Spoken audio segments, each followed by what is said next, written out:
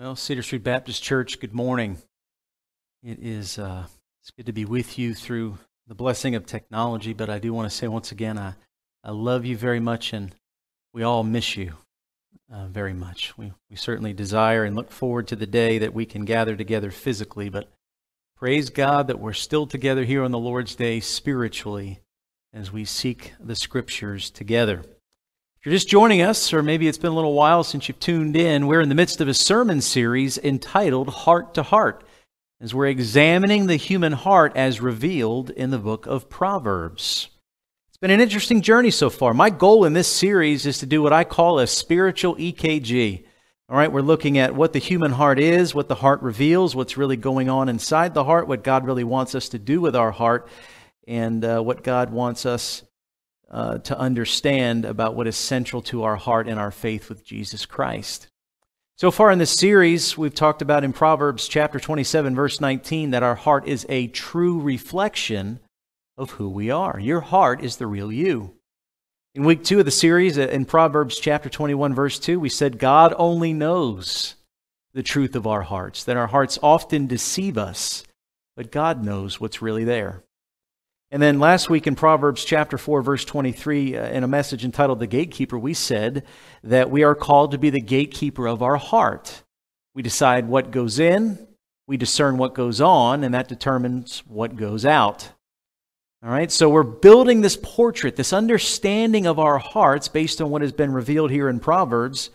And that leads us to our message today. The title of today's message out of Proverbs chapter 23, verses 15 through 19 is this: the ways of a wise heart.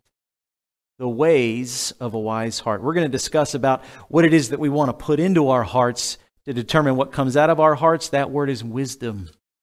Godly wisdom.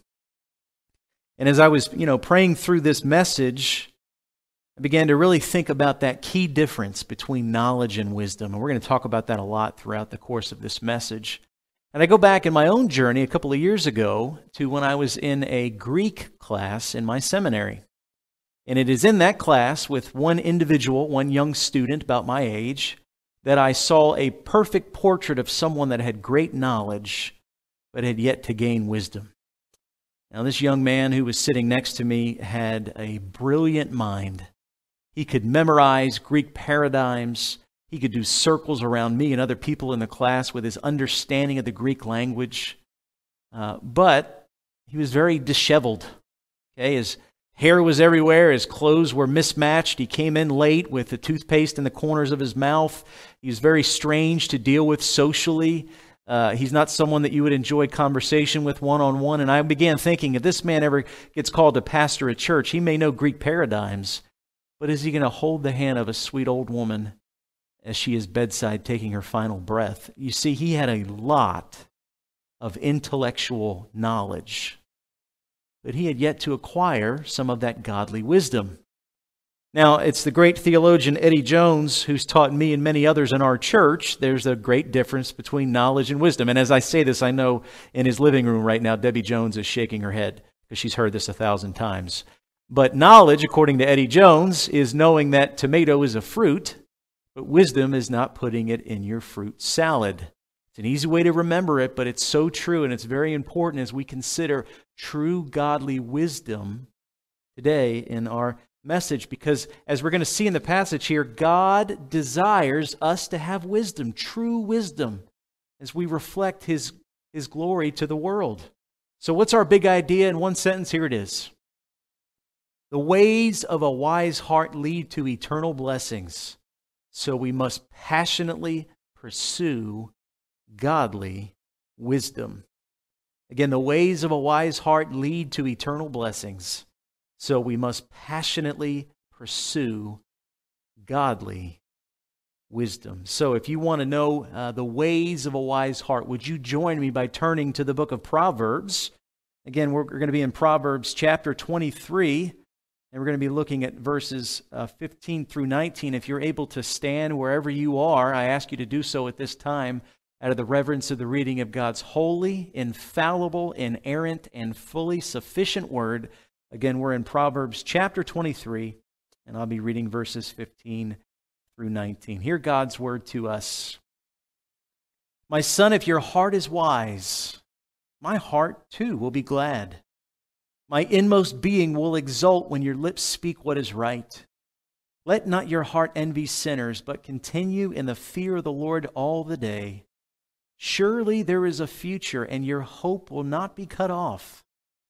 Hear, my son, and be wise, and direct your heart in the way. Let's pray. Gracious Heavenly Father, we love you. And Father, we thank you for this day, and we confess that we need you at this hour as we walk through your word and consider the ways of a wise heart. Lord, I pray that you would be richly glorified and that hearts would be filled with greater wisdom at the end of this message than they were when we began. And that can only happen through the anointing of your Holy Spirit. And so I pray that you would anoint these words as Dave prayed that you would hide me behind the cross and that we would just see the heart of you, our Father, that we would have a heart of wisdom as we represent you as your image bearers. Help us, Lord. Help us to grow in our wisdom, in our understanding of how we can gain that wisdom and be more like your Son, the Lord Jesus Christ. In his name we pray. And God's people everywhere said, amen.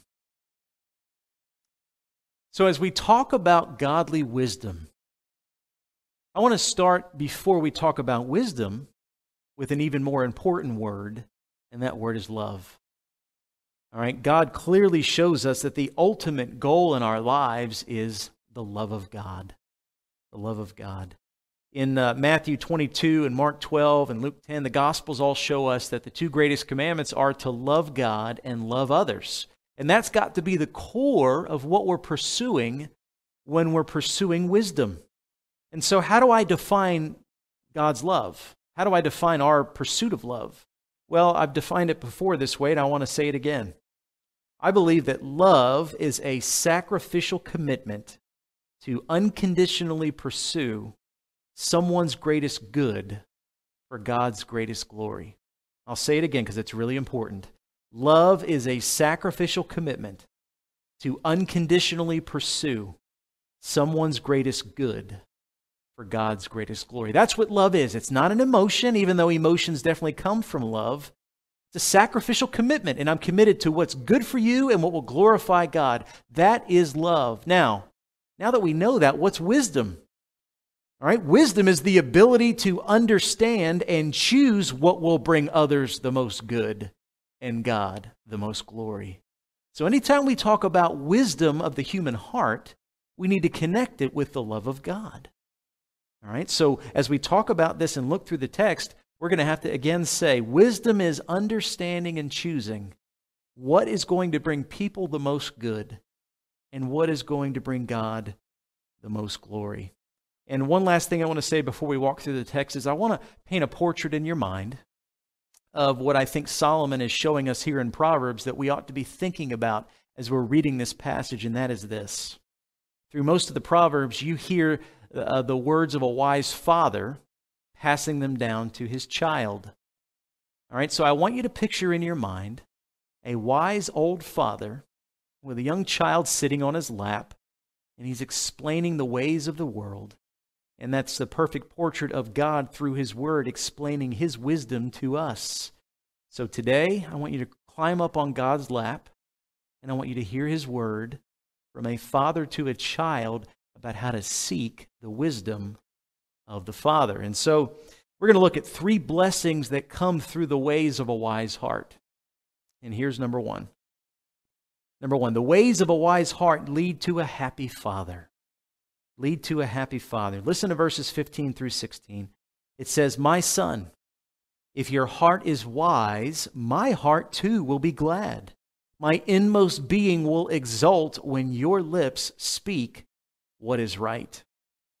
You know what I love about the Bible? I've said before, I believe the Bible is the heartbeat of God. Certainly it's his story from Genesis to Revelation of what he is doing in creating humanity and recreating humanity through the redemption of his Son. But the Bible also reveals the heartbeat of God. We don't know everything about God, but what God has revealed to us in his word, we can put our ears up against his chest and we can hear the beating of his heart. We can know what he loves and what he hates and what he desires for his children. And so we can read this passage and know the heartbeat of God. He says, when your heart's wise, my heart's going to be glad. My inmost being will exult when the words that come off of your tongue and out of your lips are words that are true and right. As image bearers, we reflect who God is to the world. And so He wants us to have wisdom so that we know God rightly and we reflect Him accurately. God wants to be understood. When you hold a Bible in your hand, you need to see this as an unspeakable gift that God has given us, that He has revealed Himself to us because He wants a relationship with us. Anytime you look at a Bible, you need to look at it and say, this is proof that God wants to be understood and He wants to be reflected accurately. And that happens through us pursuing godly wisdom. Now, perhaps when you saw those words, happy father, you thought, well, how is this possible? I want to make a couple of really important distinctions, and I think it is so common in the church today, not just Cedar Street, but the capital C church, that people do not have these distinctions and they get easily confused. And so I want you to listen clearly. You need to have this distinction or you're never going to grow in your relationship with God. And here's a twofold distinction. We need to understand our position before God and our relation to God. And then we need to understand in that intimacy the difference between effort and earning. So let me go back to the first one. What is your position before God and then your relation to God? If you're a Christian, the Bible teaches that you've been given the right to be called a child of God through the blood of Jesus Christ, which means Jesus took care of the punishment of your sin. He earned the righteousness that you were required of, and therefore you're adopted into the family of God, and you're called a child of God. There's nothing that you could have done to earn it. There's nothing that you can do to lose it. All you can do is receive it as a gift of grace by faith in Jesus Christ. That is your position before God. But listen clearly. Your relation to God is your daily intimacy with Him as a child to a father. And even though God could not love you anymore or will love you any less at any moment in your life because His love is dependent on His character and not your actions, your intimacy with Him is in direct relation to the effort that you make to draw near in obedience. So that leads us to the effort and the earning. You cannot earn your relationship with God, but you must make a daily effort to pursue godly wisdom and obey the commands of God if you have any desire for intimacy with Him. Plainly stated, you will never accidentally grow close to God. It will never happen. You have to be intentional as a child drawing near to a father if you want to have closeness with Him. And one of the things that God desires is that you grow in wisdom. And here's the great miracle that Christians always seem to misunderstand. You can please the Father through daily obedience. You say, well, Bo, isn't that trying to earn something? No, it's not. You can't earn your relationship with Him. You can't earn that position of being a child. But as a father can look at a child and either be pleased that they're obeying or displeased that they're being disobedient, the same is true in our relationship with God. Again, you'll never affect His love for you. That's unconditional. But what is conditional is that we can truly please or displease Him. And here's why I think Christians misunderstand this. I've heard many a Christian in this church and in other churches recite the words of Isaiah 64:6. Okay, they say, Isaiah 64:6 says, we have all become like one who is unclean, and all our righteous deeds are like filthy rags. We all fade like a leaf, and our iniquities like the wind take us away. I've heard so many Christians say, well, my greatest deeds are like filthy rags. That is a complete misunderstanding of that passage. The context of Isaiah is not for the believer. It's for the unbeliever. It's for the nature that you and I were born into. You and I were born into a sinful nature in which it was impossible to please Him. How do we know that? Hebrews chapter 11, verse 6 says, without faith, it is impossible to please God. All right, so you were born into a nature that you couldn't please Him no matter how hard you tried. And the reason why is this: God cares about the motive of your heart. And the motive of the heart of a person who doesn't have the Holy Spirit ultimately at a core level is always the motive of selfishness. Now, you would say, well, there's non-Christians out there that work 100 hours a week at the American Red Cross and give all their time and money to other people. But if you peel that back like a Vidalia onion, all right, and you say, why do you want to do that? Well, I want to help people. Well, why do you want to help people? Because it's the right thing to do. Why is it the right thing to do? Eventually, you'll get to the core of a person's heart, their true motive, and either they're doing it for the glory of self or they're doing it for the glory of God. Without faith, you cannot do it for the glory of God. Therefore, every deed is a filthy rag. But if you are saved, you can do it for the glory of God. Your deeds are not filthy rags if you do them with the motive of wanting to please God. And that's something that is so misunderstood in the church today. The words filthy rag, they belong to non-believers. You're a child of God. Now, you can't earn His love. You can't earn your salvation. You can't lose your salvation.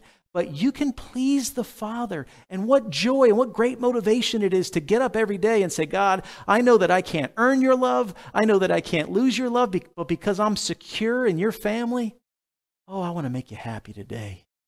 I want to do what's going to put a smile on the face of the Creator of the universe.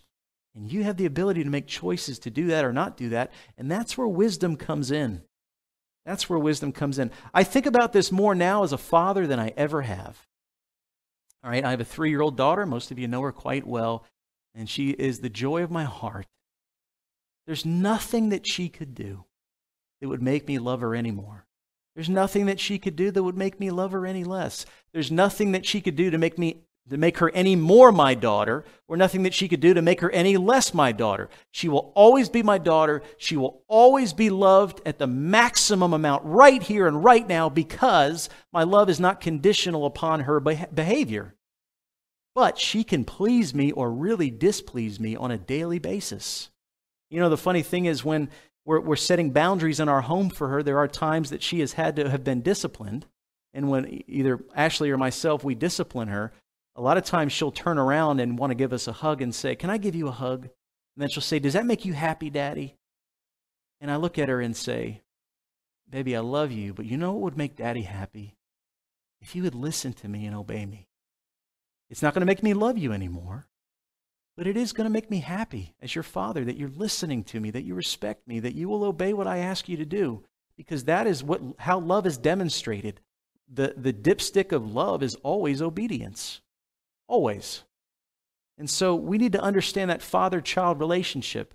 And we need to have a desire in our hearts to want to please the Father, because that's how we grow in our walk. And so I want to ask, before we move on to point 2, how do you actively seek to please God in your daily walk? Think about that. Maybe the past week of your life. Have you made decisions to say, I actively want to please you? Again, it can only happen when you're resting in the fact that you're already a child of God and there's nothing to earn. When you're resting in the love of God and you know that you can't earn it or lose it. But out of that security that you say, you know what, I want to walk out of this house today, and whatever I say or think or do, or for those of us right now that we stay in the house, whatever I say, think, and do, I want to put a smile on the face of my Heavenly Father today. What are you doing in your daily life to make that possible? If you haven't thought about that consciously, may today be a day that God consciously puts that on your mind. And then as the Holy Spirit convicts you of people to go visit, or calls to make, or sins to confess, or things to do, see them through the lens of a father to a child and say, God, I want to please you today by obeying your word. By obeying your word. That's true wisdom. That is true wisdom. So number 1, the ways of a wise heart lead to a happy father. Number 2, the ways of a wise heart also lead to a healthy fear. A healthy fear. Listen to verse 17. It says, let not your heart envy sinners, but continue in the fear of the Lord all the day. All the day. Now, most of us would remember there's quite a few passages in the scriptures that talk about the fear of the Lord and how it's connected to knowledge and wisdom. I'll give you just one. In Proverbs chapter 9, verse 10, it says clearly, the fear of the Lord is the beginning of wisdom. Other passages will say that the fear of the Lord is the beginning of knowledge. Basically, if you do not have a healthy fear of God, you will never have wisdom. And if you have wisdom in direct correlation, you will have a healthy fear of God. Now, here's a place where I think it's important to make another distinction. Okay? When we talk about the fear of God, there's a difference between condemnation and reverence. All right? There's the fear of condemnation, which we don't want, but then there's the fear of awe and reverence, which we do want. All right? First, let me talk about the fear of condemnation. Romans Chapter 8, verse 1 says, according for Christians, there is now therefore no condemnation for those who are in Christ Jesus. Guess what that means? If you're a Christian, you've placed your faith in the Lord Jesus Christ, you no longer need to fear God in the condemnation of a judge, because you already know that you've been declared innocent through the finished work of Jesus Christ. So the fear that is called for in this passage is not fear of condemnation. However, we need to have a reverent fear of God as our Father, because a loving Father will discipline His children. Hebrews chapter 12, verse 6 says, "For the Lord disciplines the one He loves and chastises every son whom He receives." Again, I'll put it in plain English. God is still in the spanking business. And I don't know about you, but I don't quite enjoy those spankings. So, I have a healthy fear of God, not a fear of condemnation, not a fear of judgment, but the fear of a loving, holy Father who will do what's best for me. And that means that if I step out of line and forget my fear, He will discipline me. He will, and He'll do the same for you. And so we need to remember that healthy fear. You know, we say that we love God, and we as human beings, we always attach emotions to our love, even though love is not an emotion. There are days, and we would all say it, that we're singing songs and hymns, and maybe we're here in worship, and our heart is stirred, and our tears are coming down our face, and we express the love of God in a sweet, intimate way. I thank God for those moments. I miss having those moments with you in this sanctuary. But you know, there are times in our life where the emotions of our love for God, they grow cold. God feels distant. We yearn to have those warm fuzzies again for God. They come and go. But you know, when the warm fuzzies come and go, sometimes it's the fear of God that keeps me focused. I think about my Father whom I love, but I also fear when I'm about to make a decision that may not please Him, I stop and I say, okay, God, what do I need to do here that would ultimately please you? And it's fear that helps me to make that decision. So we need to see that connection of that awe and reverent fear of the Father that leads to His wisdom. And so I want to ask, before we move on to our third and final point, if you were to look at your own life, would you say that you have a healthy balance of the love and fear of God? All right, we need to have both.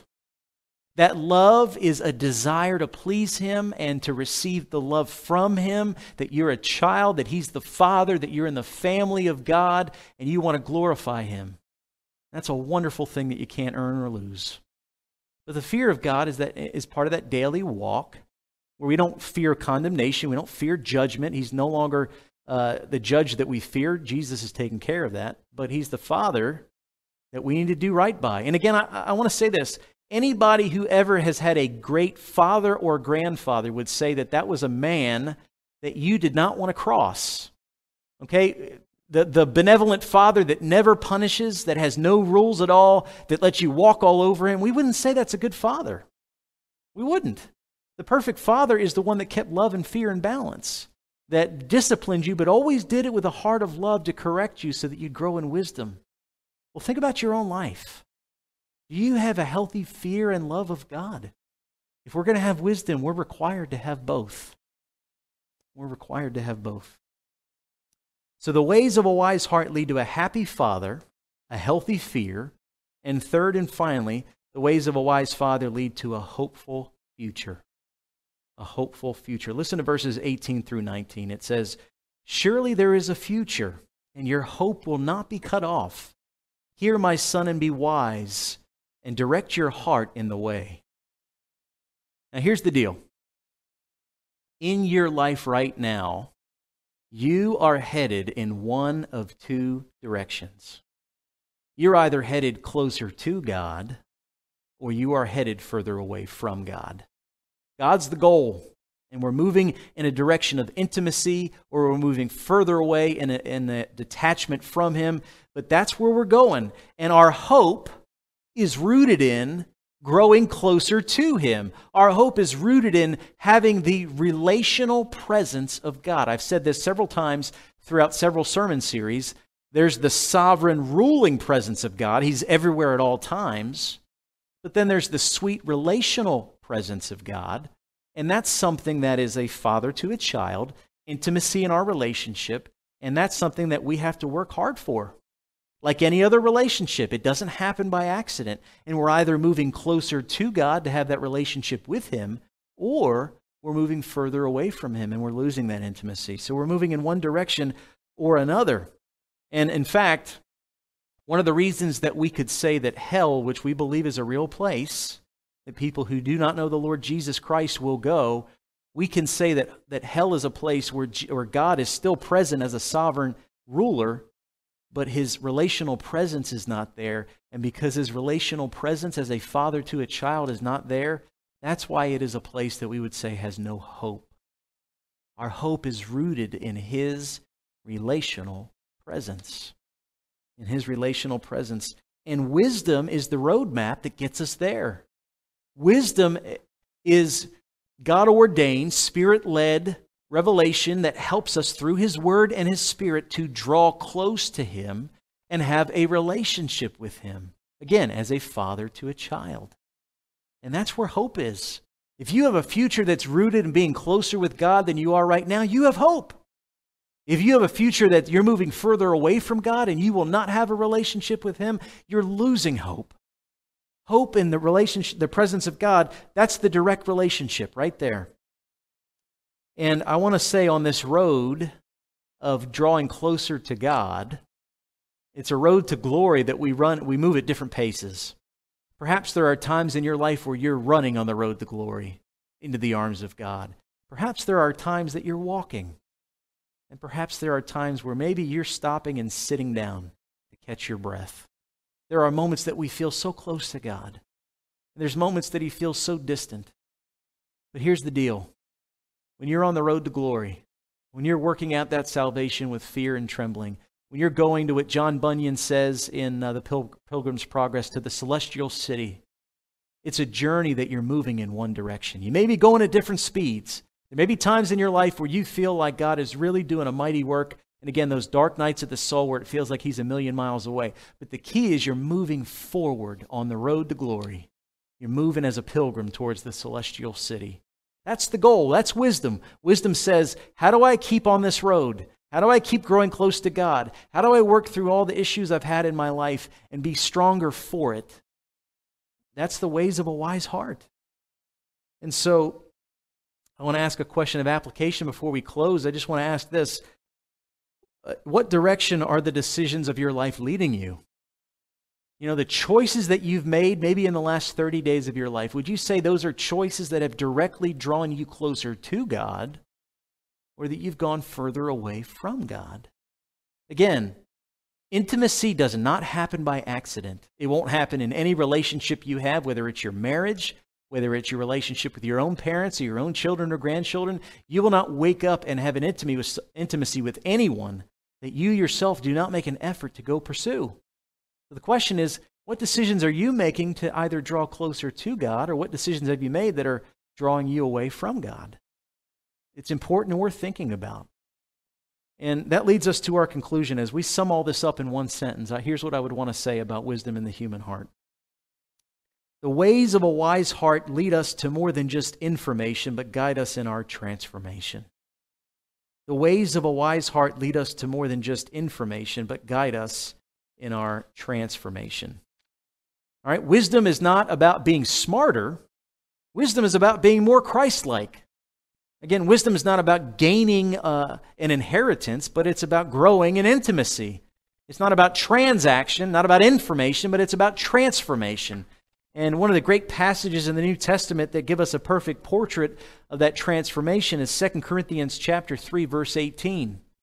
Again, 2 Corinthians chapter 3, verse 18, where the Apostle Paul says, "And we all, with unveiled face, beholding the glory of the Lord, are being transformed into the same image from one degree of glory to another. For this comes from the Lord who is the Spirit. What does that mean? It means that if you're a born-again Christian and you're adopted into the family of God and you have the Holy Spirit living inside of you, you are being transformed from one degree of glory to another to be more and more like Jesus Christ. And that happens as your heart gains godly wisdom. That wisdom leads to transformation. So our wisdom is not on the basis of just acquiring all this information. Again, go back to the Greek student at my seminary. He's a pretty smart guy. He memorized all these Greek paradigms. He had a lot of knowledge. But how much of that leads to true wisdom that will transform us in our relationship with God as we look more like His Son? So as we draw to a close, I want to ask you one last thing. I want to talk about the greatest message of wisdom that you will ever read or see or hear, and that's the message of the cross. It's a message, by the way, that Scripture tells us is not wisdom but foolishness to those who don't understand it. In 1 Corinthians chapter 1, verses 17 through 19, Paul also says this, "For the word of the cross is folly to those who are perishing, but to us who are being saved it is the power of God. For it is written, I will destroy the wisdom of the wise, and the discernment of the discerning I will thwart."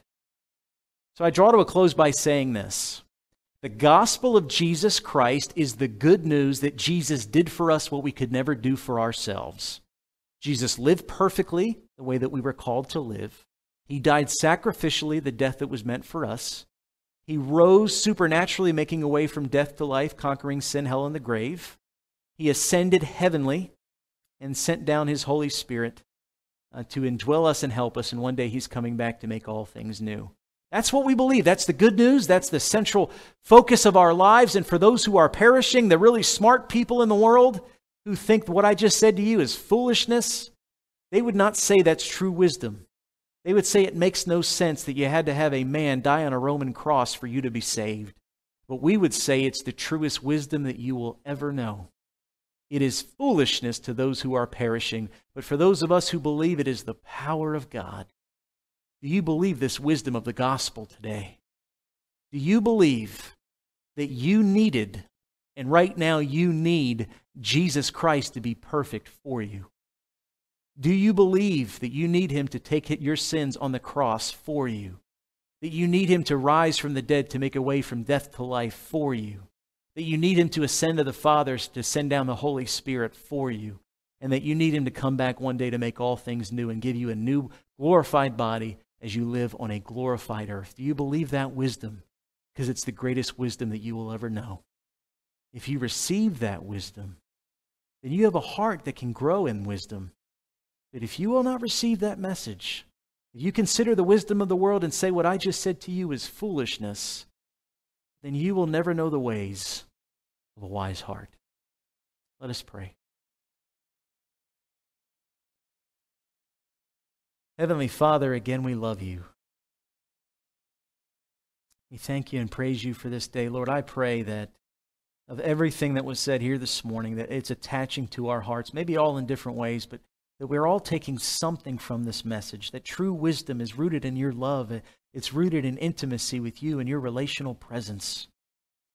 Lord, I pray that we would rejoice in your love that we cannot earn, cannot lose, but that we would make a genuine effort to seek wisdom because we know it makes your heart glad and that your inward being rejoices when words of wisdom come off our tongue and the ways of wisdom lead us to be more like your Son. Father, I pray for those that know the Lord Jesus Christ that have heard these words today, that they would seek wisdom in a greater way. And if there's anyone listening and that does not have true wisdom, that does not know or understand or believe the gospel of Jesus Christ, right now I pray that you would do transformation in the heart, that you'd remove a heart of stone, you'd replace it with a heart of flesh and place your Spirit in those people right now, that for the first time they may truly gain a heart of wisdom. Father, we love you, we thank you and praise you, and we offer up all these things in Jesus' name. Amen.